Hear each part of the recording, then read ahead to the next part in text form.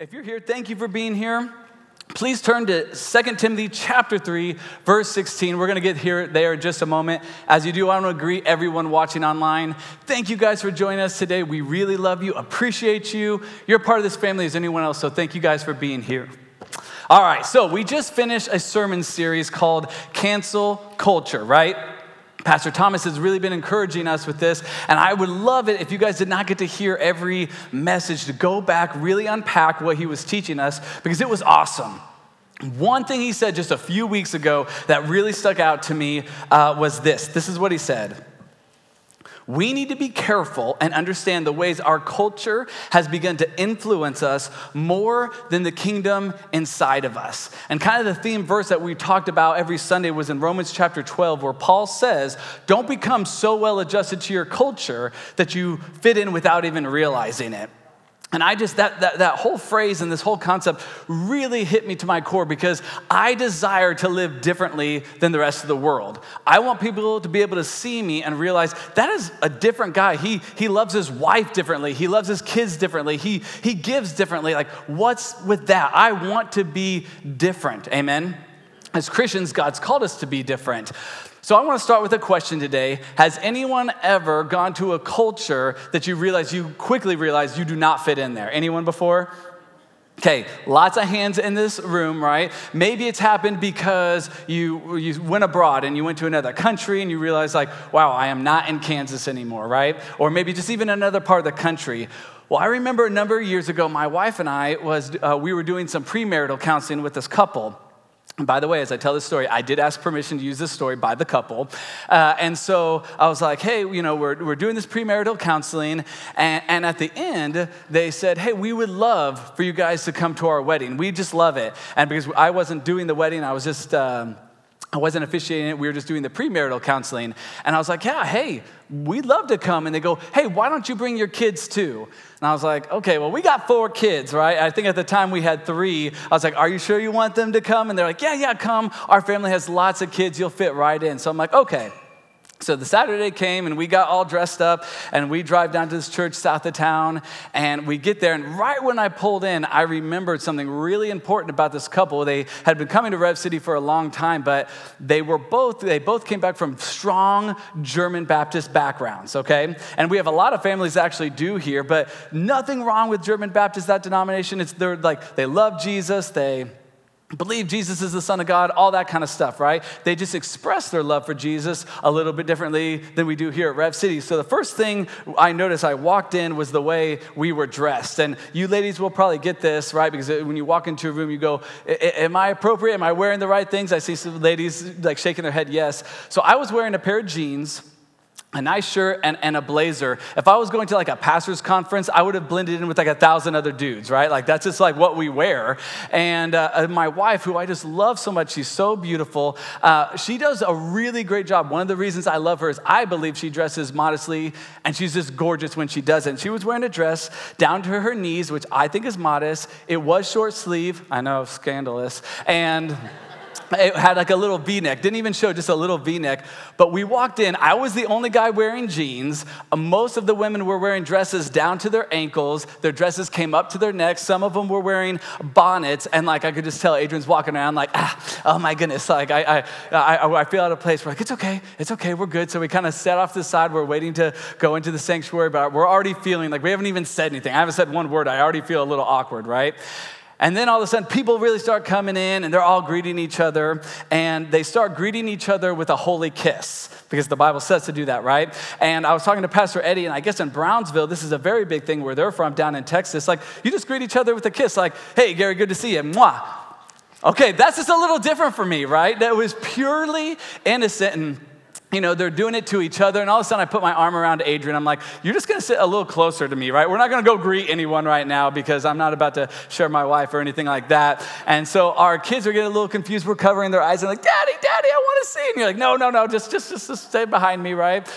So we're already just feeling like, oh man, we just don't fit in. And so the doors open, we get into the sanctuary. I'm like, we just got to get in the sanctuary. So we get in there.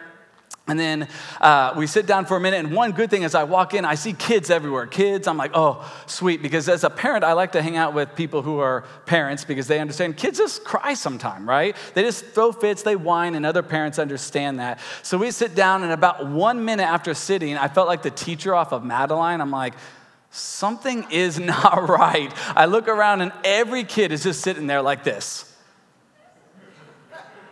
I mean, the service hasn't even started yet, and they're just sitting there perfect, like 7 kids right next to us with 2 parents, and they're not making a peep, and I'm just like, oh no, this is not gonna work. 30 seconds later, my kids are like, I'm bored, I don't want to be here. You could hear a pin drop, and here comes the Barclays, you know. I'm just like, oh my Lanta, please, just stop. I'm like, here, have the tablet. The tablet's dead. I'm like, oh, please, here, have some goldfish. They open the goldfish and they all go, oh, my goldfish are on the floor. And I'm like, please, Lord, rapture us right now. Take us to heaven, please. As I'm praying this prayer, I look around, I'm like, well, maybe that's a bad prayer because I'm surrounded by the holy people of Israel and we're the dirty Gentiles. Like, I highly doubt we're really going to make it. All kidding, right? Just kidding. We quickly realized we did not fit into that culture. Nothing wrong with it. It wasn't bad. They weren't doing anything wrong. It was just something we weren't accustomed to. Paul says, don't be so well accustomed to your culture that you fit in without even realizing it, because as Christians, there should be a major difference in how we live our life and the world lives theirs, right? God calls us to be in the world, but not of the world. Sadly, many Christians just don't believe this anymore, or at least many people who call themselves Christians don't believe this anymore. We actually see this statistically played out year after year, where the way the world lives their lives and the way we live ours becomes more and more similar to each other every single year. We see this played out in morals and character, in our marriages, in our families, in our finances. And we should all desire to be different. That people could look at us and recognize he is being salt and light in a dark world. He is different than everybody else. So during that series, I began to ask God, Lord, why do I always feel in opposition with the world?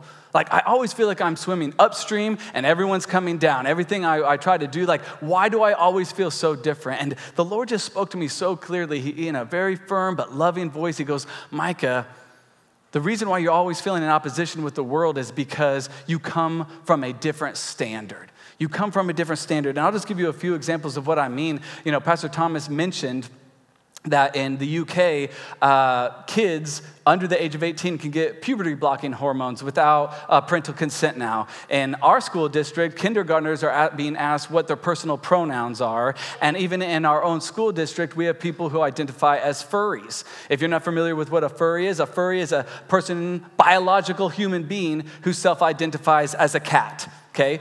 So much to the point where they have asked permission to put a litter box in the bathrooms, and the school board actually did it. Okay, just a few examples. I just want to look at those, just to name a few. How can people look at that? And there's a group of us that might say, that's progress, that's amazing, I can't believe our society has come this far. And hopefully there's another group of us that look at it and say, that's crazy, that's bonkers, that's detrimental to our society. The answer is because we come from a different standard. So the title of today's message is Raise the Standard. And I believe God wants to encourage us with some powerful truths of why it's so important to have the standard, the Word of God, in our lives as Christians. So I'm going to ask you guys a few questions here in a moment. But before we do, I'd love for you just to bow your head. Let's turn our hearts to God, invite him here. Holy Spirit, we just love you. Thank you for being here. Thank you for speaking to us. We know your presence is here. And right now, we ask in the name of Jesus that you would fill us up, God. You would fill us up so we could actually love the culture around us. We could love and serve them in grace and in truth. God, not just condemnation, but really that, Lord, we could turn to your word for your truth, and we need to even correction. We love you, Lord, and we give you this time in Jesus' name. And everyone said, amen, amen. It's funny, Isaiah 40, verse 8 says, the grass withers and the flowers fade, but the word of our God stands firm forever. So I want to talk to you about standards this morning.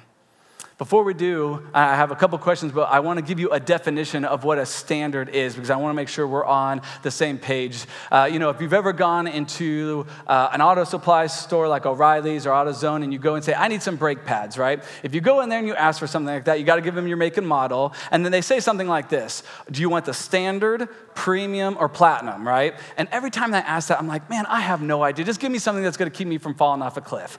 I want my car to be able to brake, right? So I'm not talking about standard as in good, better, and best. What I'm talking about is a concept that we as Christians use to define things like right and wrong, good and evil. And it's very much tied to this the Hebrew word for sin, which literally means to miss the mark. The Hebrew word for sin literally means to miss the mark. It's an archery term, and I was talking to some guys earlier about archery because I shoot a bow.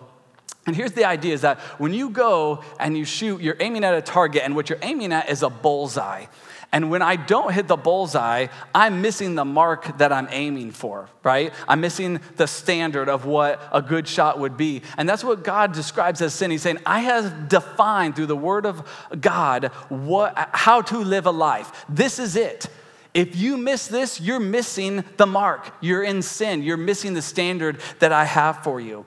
So I had to do a little research, and I found the New Testament word for standard is this word called canon. Canon is derived from the Hebrew word kane. Everyone say kane.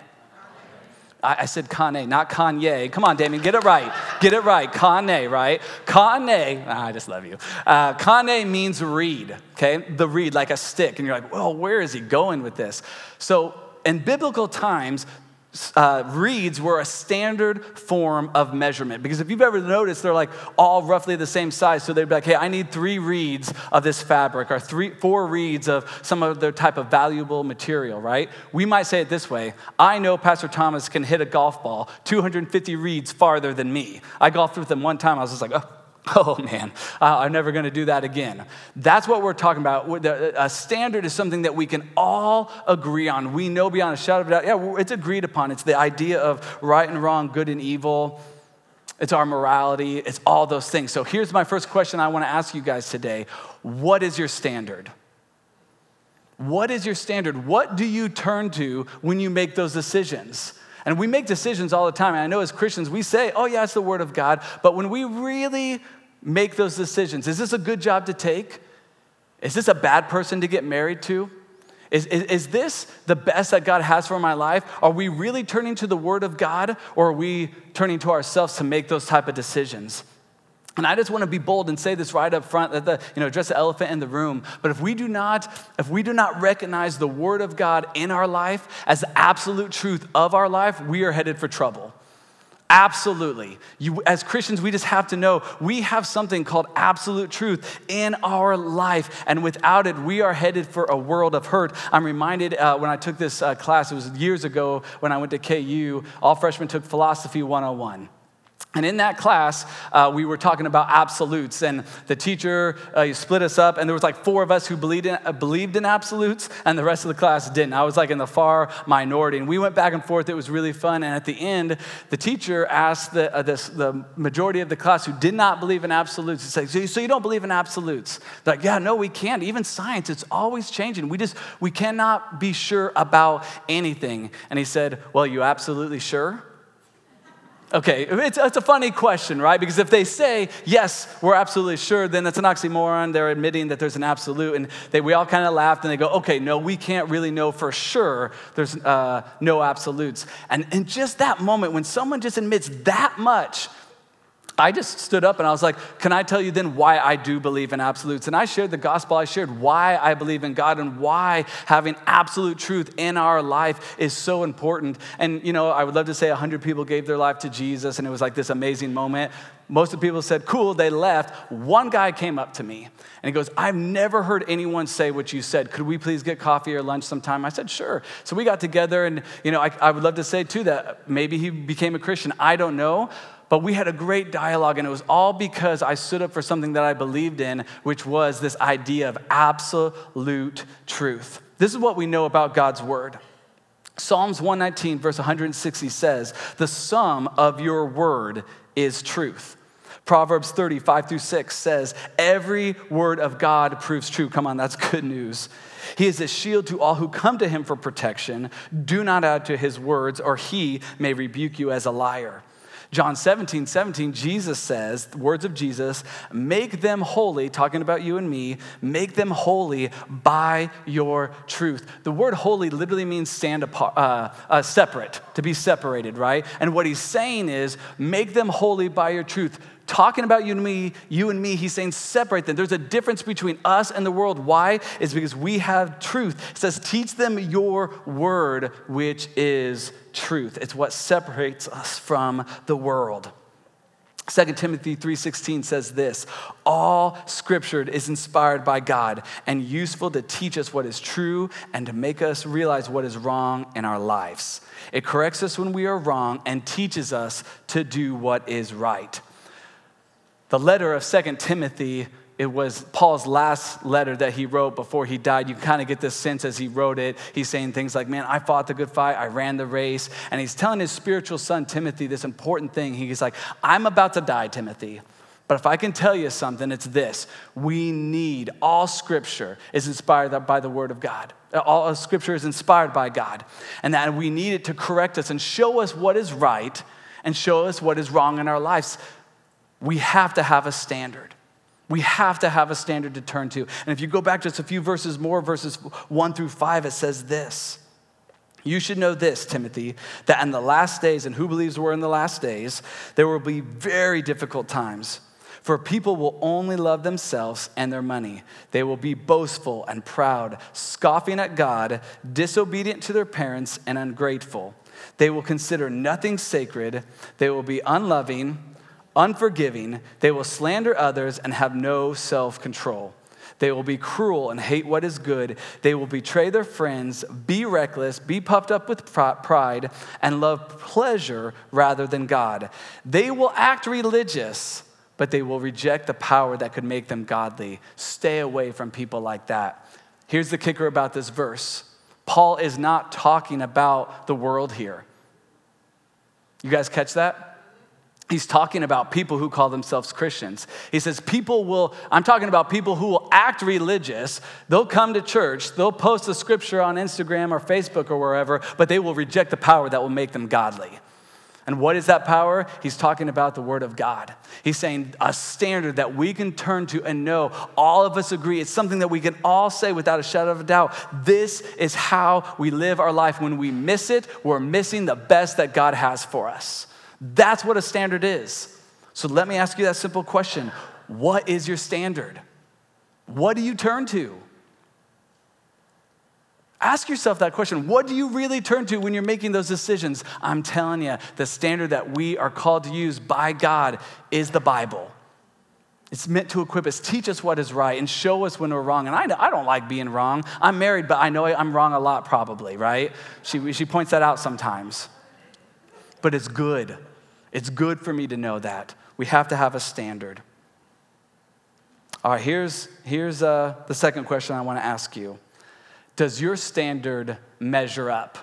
Because again, I believe many people in this room might say, oh, I do have a standard, and it's the word of God. But we kind of treat it like a buffet, right? Like, ooh, I like this, I don't like that, I'll take this, that whole forgiveness, But hey, grace and forgiveness for me, for sure, right? Does your standard, the thing that you turn to, does it really measure up? Even your own self-confidence, does it measure up to the word of God? And I was telling my wife earlier this week what I was preaching on, and I was sharing this part right here, and she goes, I really think this is supposed to be an encouraging message to the church. So I hope this encourages you, okay? But I want to say something, and I want you guys to catch this, but I truly believe there is no other book in the entire world like the Bible. No other book in the entire world like the Bible. There is no other religion in the entire world like Christianity. We can go and look at other religions, right? We can study them, we can look at them, and we can read the writings of Buddha, Muhammad, Gandhi, Socrates, Plato, Aristotle. We can do all that. But none of those writings even come close to the Bible. And let me explain why. Scholars actually, if you didn't know, they have all these tests that they put ancient texts through to figure out how reliable they are. are. And there's three that in particular. The first one is called a bibliography test. And what they do is they go and they actually look, how many original copies do we have of this ancient text? And it kind of gives us an idea of maybe how true it would be, right? Because the more texts we have, the more, like, okay, that probably is like a real thing then, right? Listen to this. So on average, a scholar is going to say if we have anywhere between 10 to 20, that's like 2 thumbs up. We're saying that's really good. If we can get in between 10 to 20, we're saying that's strong reliability of that text. A crazy example is the Homer's Iliad. There's actually 643 original copies of that book. That's why it's taught so much. But that's a huge, huge, huge outlier, right? Let me ask you guys a question. How many original writings of Socrates do you think we have? I see one person like, oh, I have no idea, right? 0. We have 0 original writings of Socrates. All we have is what people said Socrates said. For Plato, we have 25. Not of one document, of just kind of everything he said. Everything else that we believe Plato said was things that people said he said. And Aristotle is the same thing. We have around 200, not of one individual text, but of everything that he wrote about. We have roughly 200 copies, right? Would it surprise you if I told you for the New Testament alone, we have 25,000 original copies of the New Testament? Okay, when I say there's no other Bible there's no other book in the entire world like the Bible, that's what I mean. When scholars are looking between 10 to 20, and we have 25,000 original texts, I mean, even non-Christian scholars are just blown away. Not only that, the second part of that test is they go, okay, so how long was the time of the events to actually when that first text that we can find when it was written, right? Because the closer it gets together, the more reliable it's going to be. So for Homer's Iliad, it was 1,000 years difference before they wrote down that story. 1,000 years. So that means Homer was writing something that happened 1,000 years before he was even born. Do you think maybe some of the details could have been changed just a little bit after 1,000 years? Does it shock you to know that those 25,000 copies that we have of the New Testament, they can be dated back within 25 years of the death of Jesus? This is why that's important. 25,000 copies, at least that we know of, are being spread out the entire world. In the lifetime of people who would have actually known Jesus. They would have seen him on the news and been like, I'm reading this. That's not what Jesus said. I was there. I was on the Sermon on the Mount, right? Like, come on, that's not what Jesus said. That's not what this, man, we all know his tomb's right over there. Look, he's saying he's alive. Like, well, we can go look at the bones. No. Why? Because they were like, yep, that's exactly what happened. That's exactly like make a copy, send it off, right? We got to tell people about this. That's how powerful the Word of God is. Nothing even comes close. So here's the bottom line for you and me. What we can know is what the Bible says, Jesus said, he really did say it. How the disciples turned the world upside down through the power of the Holy Spirit really did happen. Every miracle, every story, every healing, every restoration, we know we can read and go, man, this really happened. Unlike any other book in the Bible, does your standard measure up to that? Does your standard measure up to that?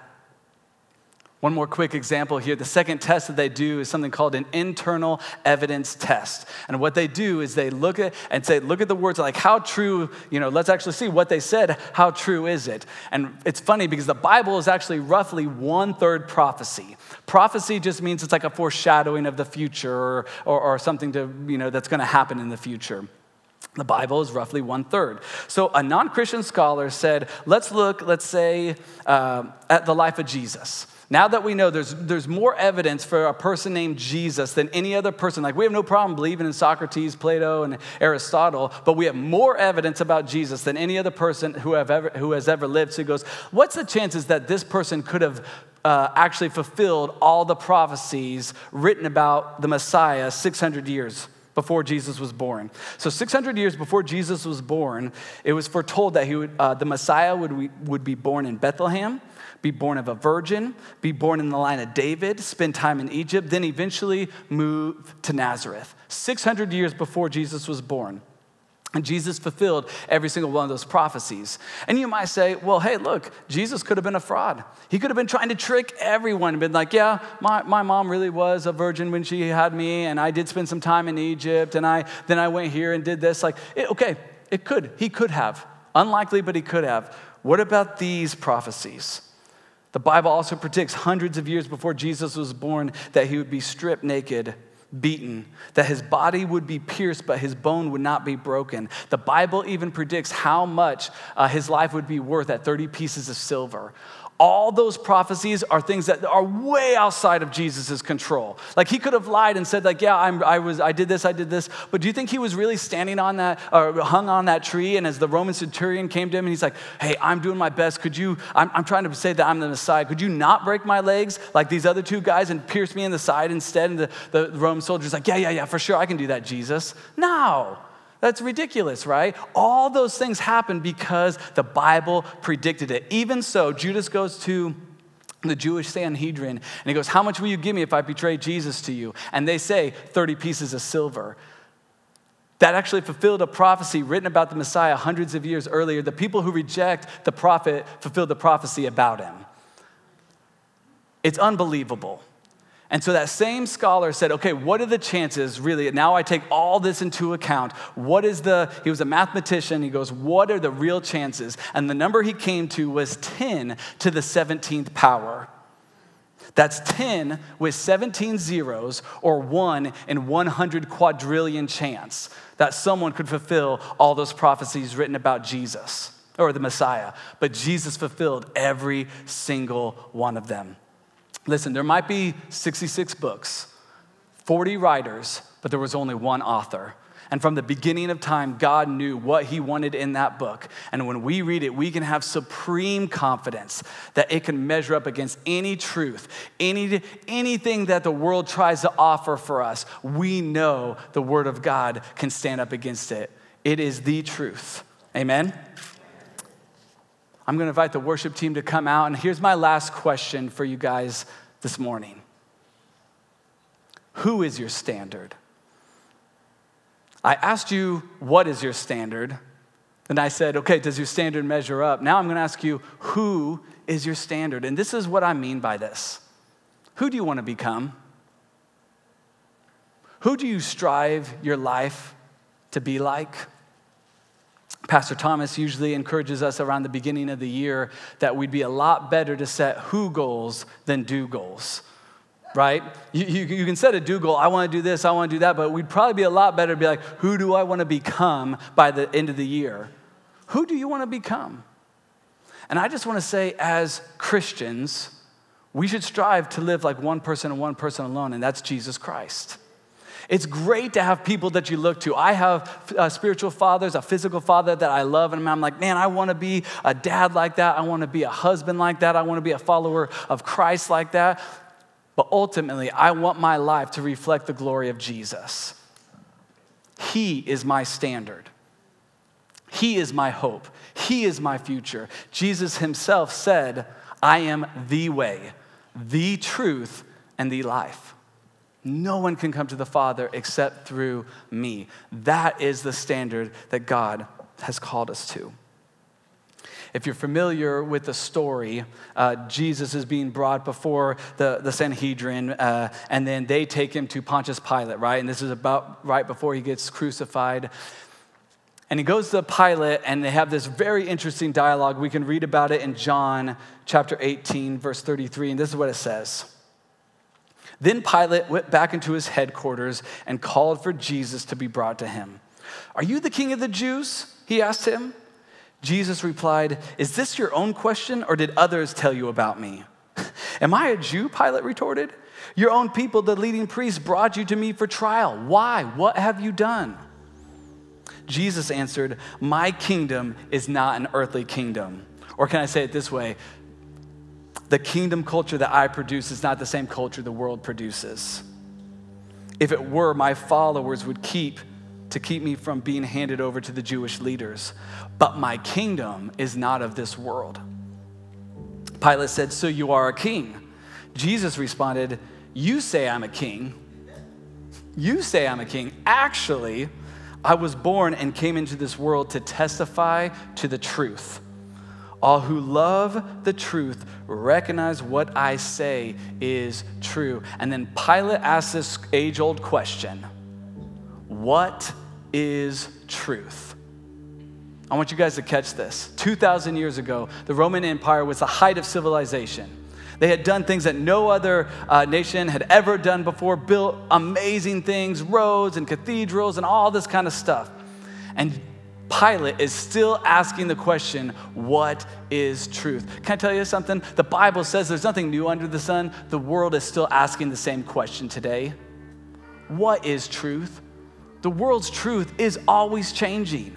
One day this is good, the next day this is bad, and this TV show is good, and now no, that TV show is bad. Like it's just always changing. Their standard is always changing. Can I just tell you something? Jesus never changes. Jesus never casts a shifting shadow. He's there for all eternity. He is the standard that God calls us to live by. I'd love everyone to stand this morning. And as we close, I feel like God wants to minister to a couple groups of people. So I just love if you would just bow your heads, close your eyes, turn your heart to the Lord, and personally just ask Him, Holy Spirit, what are you speaking to me? Like right now, just ask Him, what are you speaking to me through this message? I want this to be an encouraging message. I want you to walk out of here thinking, my goodness, I never knew all that about the Bible. Because here's why it's so important.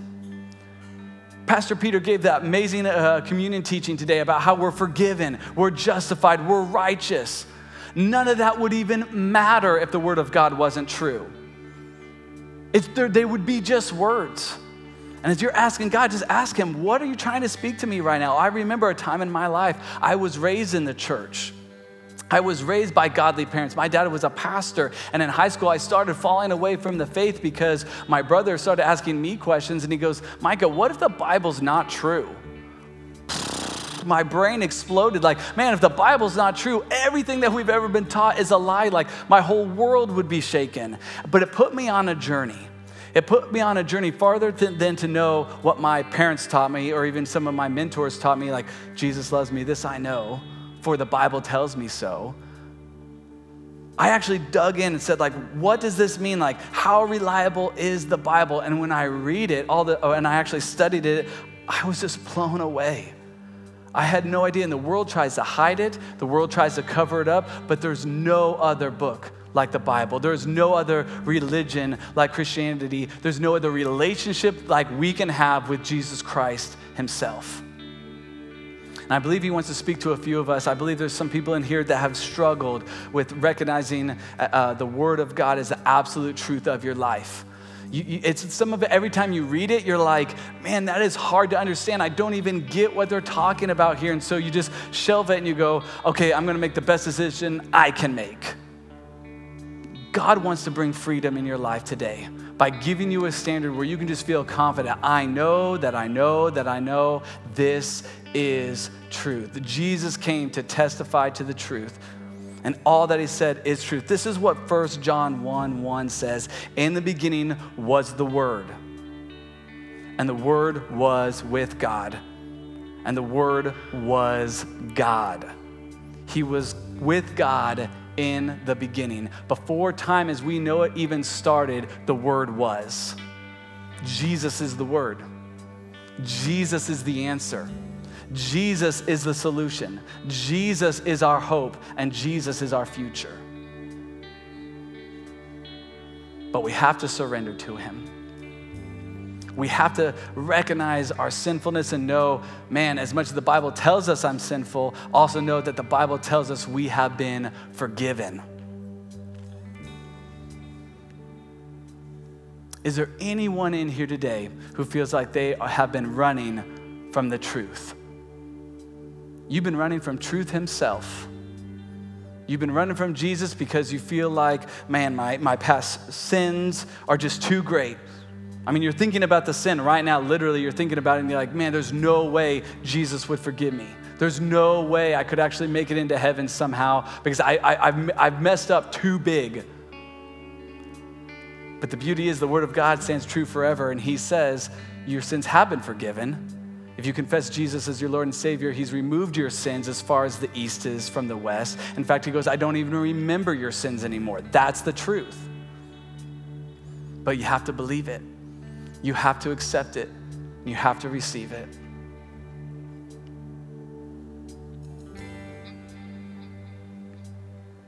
You've wanted to surrender your life to Jesus, but the commitment's been hard, surrendering hard, the sacrifice is hard. But Jesus says, if any of you wants to be my follower, you must give up your own way, take up your cross, and follow me. That's the standard of what a Christian should, how they should live. So if there's anyone in here today, I want to encourage you, do not waste this opportunity. Know that God loves you, he's here for you, and he's ready to wash every single mistake, every single sin, every time you've missed the mark, he's ready to forgive. All you have to do is cry out to him. And if you're ready to cry out to him, would you just raise your hand right now and say, I am ready. I'm ready. I believe in the word of God. I know that it's true, and I'm ready to surrender my life to the only person who could ever truly save it, because it's the truth. Thank you, God. Thank you, Jesus, for every hand in this room. If you're watching online, this is a time for you to do not miss this. Whatever you have to do, if you have to just pause, pull over, whatever the case, this is your time to do business with the Lord as we do business here. Know God loves you. Know that he cherishes you, and know that as you make this commitment, your sins are forgiven. You can lower your hands, and I just want to pray this prayer together. We do this for a couple of reasons. The main reason is for everyone who raised their hand in this place today, whether it was in person or watching online. We want to pray because we want to show that we love them. We want to show that we're going to come right alongside of them, but it's also good for us because we remember that, man, we'll never graduate from grace. We need Jesus in our life. We need him right now as much as that first time I remember as a junior in high school giving my life back to Jesus. So wherever you're at right now, would you just pray these words? It's a prayer of surrender, it's a prayer of sacrifice, and it's a prayer of commitment to Jesus, the truth. Repeat after me. Say, Father, I thank you for sending Jesus to pay the price I could never pay, to make a way that I might have a new life and a fresh start. I give you my life, and I give you my trust. And because of the blood of Jesus, I will never be the same. Come on, let's praise God this morning for the people who came home to Jesus. Worship team, would you lead us? Thank you, guys. I want this to be an encouragement to you. God is doing something in your life. Allow him to do it. Believe in faith that Jesus really is Lord, and he has a plan, a purpose, and destiny for your life. And the truth of God will remain true in your life today.